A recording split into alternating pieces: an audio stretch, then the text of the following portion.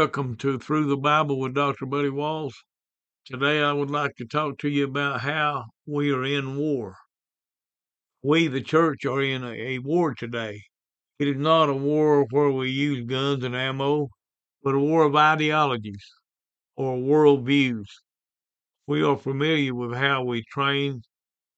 We are to train for military combat for the freedom and rights of this country.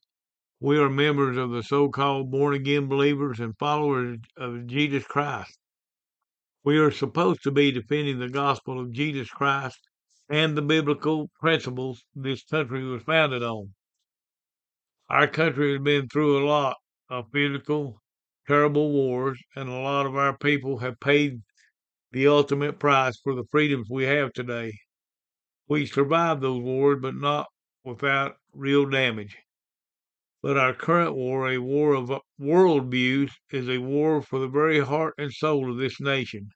And if we lose this war, we lose America. That is what is at stake.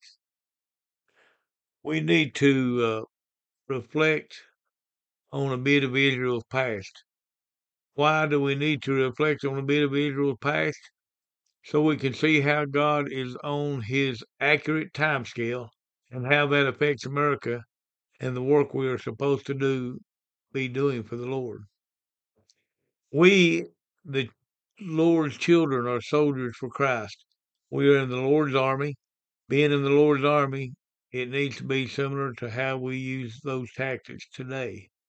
In the military, before they go to battle, they sit down and do a briefing. It's called a 5-paragraph order. Let's look at 3 of them. What is our situation? What is our mission? How are we going to execute this mission for nothing less than victory? Now, a lot of folks could care less. They ho-hum along, being very slack in their regard, and wherever the cards fall is fine with them as long as they are comfortable in their routine and comfort zone. This is the majority of the world. Slack in their regard. Regard of what? Regard for their spiritual lives being lost in America today. They are called our youth. They are being stolen from us. How can we battle that? By recognizing that God has shown us through Israel's past and his timetable for how that corresponds to our future and where he expects us to do in the future time frame. All of the Bible explained in the context of his time frames from prophecy standpoint would take years. Let me give you one small example. There was a visionary for Israel one time by the name of Theodore Herzl. He gathered a group of men together one time called the First Zionist Congress to attempt to gather the nation of Israel. At the end of his meeting, he said this: the world will know it 50 years from this date. Why did he say that? Because he recognized throughout Israel's history God's timetable of a Jubilee year being 50 years meant restoration. The world, he thought, would recognize that 50 years from that date, which was the first Zionist Congress, until the nation of Israel would be established. The nation of Israel was established exactly 50 years after 1897 to the day in 1947. His prophecy was fulfilled. This is only one small example of how God works. There were many prophecies in the books of Moses 2,000 years ago that have already come true. The Six Day War in 1967 and Masada. The thing is, God's word is more real than the world is. God's word is more accurate and truthful than anything of this world, and everything is on his time scale. He knows at the beginning from the end. He knows our situation today, and he also knows he has soldiers uh, who he expects us to go to battle. What situation are we in with the youth? We're being told by the public education system, universities, the news media, and unfortunately many church leaders, parts of the Bible are not relevant anymore, and we need to reinvent God's Word. Did you know that 16,000 pastors currently believe evolution over creation? The devil is attacking the church in these last days. We have a shortage overall of the sound, fundamental Bible-believing teachers and preachers.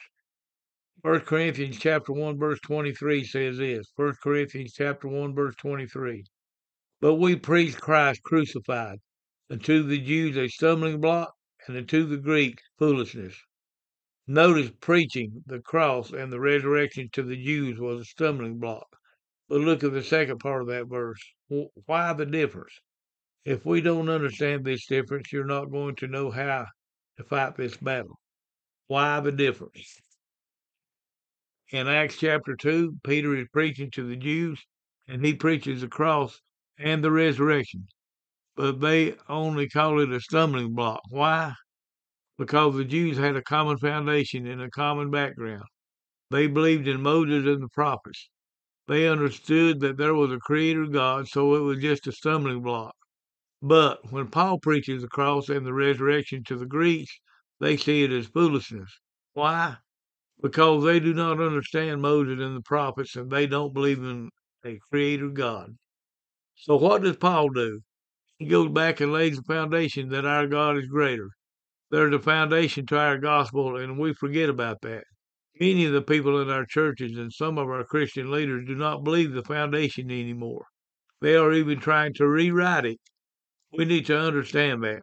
We are no longer an Acts chapter 2 nation, rather we're in Acts chapter 17 nation, because our youth are not being taught about a greater God anymore. Where do churches stand today? They avoid controversial topics such as creation, sin, hell, and marriage. It's called soft preaching. I don't ever remember Jesus doing that. They let the culture influence the church rather than church influence the culture with the gospel. They make church growth their main goal rather than the Great Commission. I'm not referring to this church, but we no longer have teachers in our churches, even many of our schools, who possess the knowledge to equip our youth about how to defend their faith. Christianity is in a lot of trouble. Most churches are not teaching Creator God, but instead they are receiving evolution from the school system. Evolution is a complete lie that society and the public are uneducated about. Our society is about being tolerant and don't offend. And most people and most youth have a greater desire to go along with the world so they will be acceptable instead of learning to defend the faith, which the job of the church is lacking. Church leaders need to teach our youth to defend the faith. A poll was recently taken, and 60% of the youth are leaving the church. We have a job to do. With this bad news, God expects us to get to work. He expects His soldiers to buckle up and defend the faith. Did you know this is one of the greatest times in history to do more for the youth than any other time? Let me explain why. Recently, there has been an explosion of conservative federal judges appointed, which will affect the outcome for generations. These are lifetime judges. Can you imagine a day when the general public will not have a problem with Bibles in the schools and in our courthouses? That day is coming soon. They are already allowing Bibles back in school. Now, the leaders of the church have to kick it in gear, get rid of the soft preaching, and teach the church about creation, sin, the sexes, and all the rest of the controversial topics, because there are people seeking the truth. People have a desire for truth when the world is feeding them lies. We have to put our big boy pants on and go to work like never before. We are to work for the Lord until He returns, which is sooner than later. God's time clock is ticking. Are we going to ride this train to the end and put as many passengers on board as we can? Or are we going to lazily float along in our routine and our comfort zone and let someone else do it? We need ambassadors for Christ. We need teachers for Christ. We have much work to do until the Lord returns. The devil is sly. The devil is smart. The devil is wicked. He is attempting through the education system, I'm talking high school and universities, to out-educate the church. I've got news for you. He cannot outsmart God. God wins, the devil loses. He's been trying for centuries.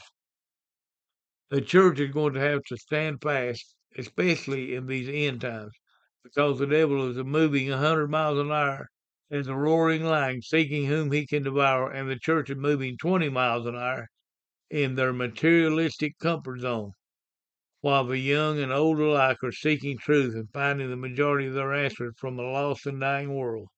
We need more godly preachers and teachers of God's truth.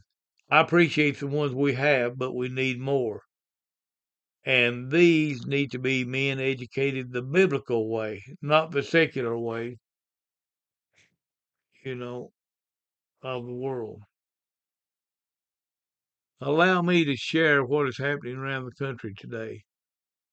We're teaching heavy on tolerance. In other words, accept any and all views except the Christianity biblical view. Here is where the church as a whole falls short. They have apathy. They have a lack of discernment in the church due to lack of good teaching. They have a lack of strong biblical teachers who hold to the authority of the Scripture in our churches and Christian universities. They have a willingness to compromise in order to get along. Today, Christianity is under great pressure to conform to the world. The church is outnumbered, surrounded, and outfinanced. There is also much compromise and false teaching within the church. This is not a time to have a woe is me attitude. This is a time of great opportunity. Being surrounded gives Christians the advantage of being able to advance in any direction with the good news of the gospel. I want to read you 1 Corinthians chapter 1 verse 8. 1 Corinthians 1:8 says this: Who shall also confirm you unto the end, that ye may be blameless in the day of our Lord Jesus Christ.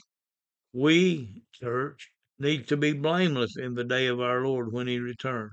We need to attempt to our utmost to battle the wrongs with biblical correction. The Lord needs to find us blameless, not comfortable. If you're biblically comfortable, you're in the wrong. We are to be warriors for Jesus Christ. That day is coming when every knee shall bow and every tongue shall confess whether they want to or not. We are to be about our Father's business until he returns. You'll have an eternity to reap the rewards. Let's read some Bible verses that show us what we have to look forward to if we remain steadfast in the work for the Lord, no matter the attacks against us. I'm going to start reading in 1 Peter chapter 5 verse 1. 1 Peter chapter 5 verse 1. The Bible says, The elders were among you, I exhort, who am also an elder and a witness of the sufferings of Christ, and also a partaker of the glory that shall be revealed. Feed the flock of God which is among you, taking the oversight thereof, not by constraint, but willingly, not for filthy lucre, but of a ready mind, neither as being lords over God's heritage, but being ensamples to the flock. And when the chief shepherd shall appear, ye shall receive the crown of glory that fadeth not away.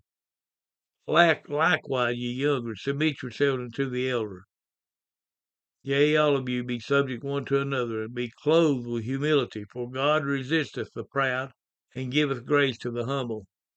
Humble yourselves, therefore, under the mighty hand of God, that he may exalt you in due time, casting all your care upon him, for he careth for you.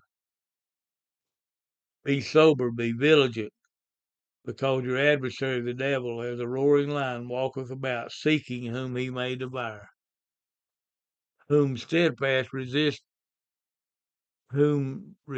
steadfast in the faith, knowing that the same afflictions are accomplished in your brethren that are in the world. But the God of all grace, who hath called us into his eternal glory by Christ Jesus, after that ye have suffered a while, make you perfect, establish, strengthen, and settle you. To him be glory and dominion forever and ever. Amen. Our hope, our future, and everything about us in Christ Jesus alone. Even though we have to suffer a while, it will be eternally worth it. Hope you enjoyed this, and we'll catch you somewhere down the road. Dr. Buddy Walls signing off.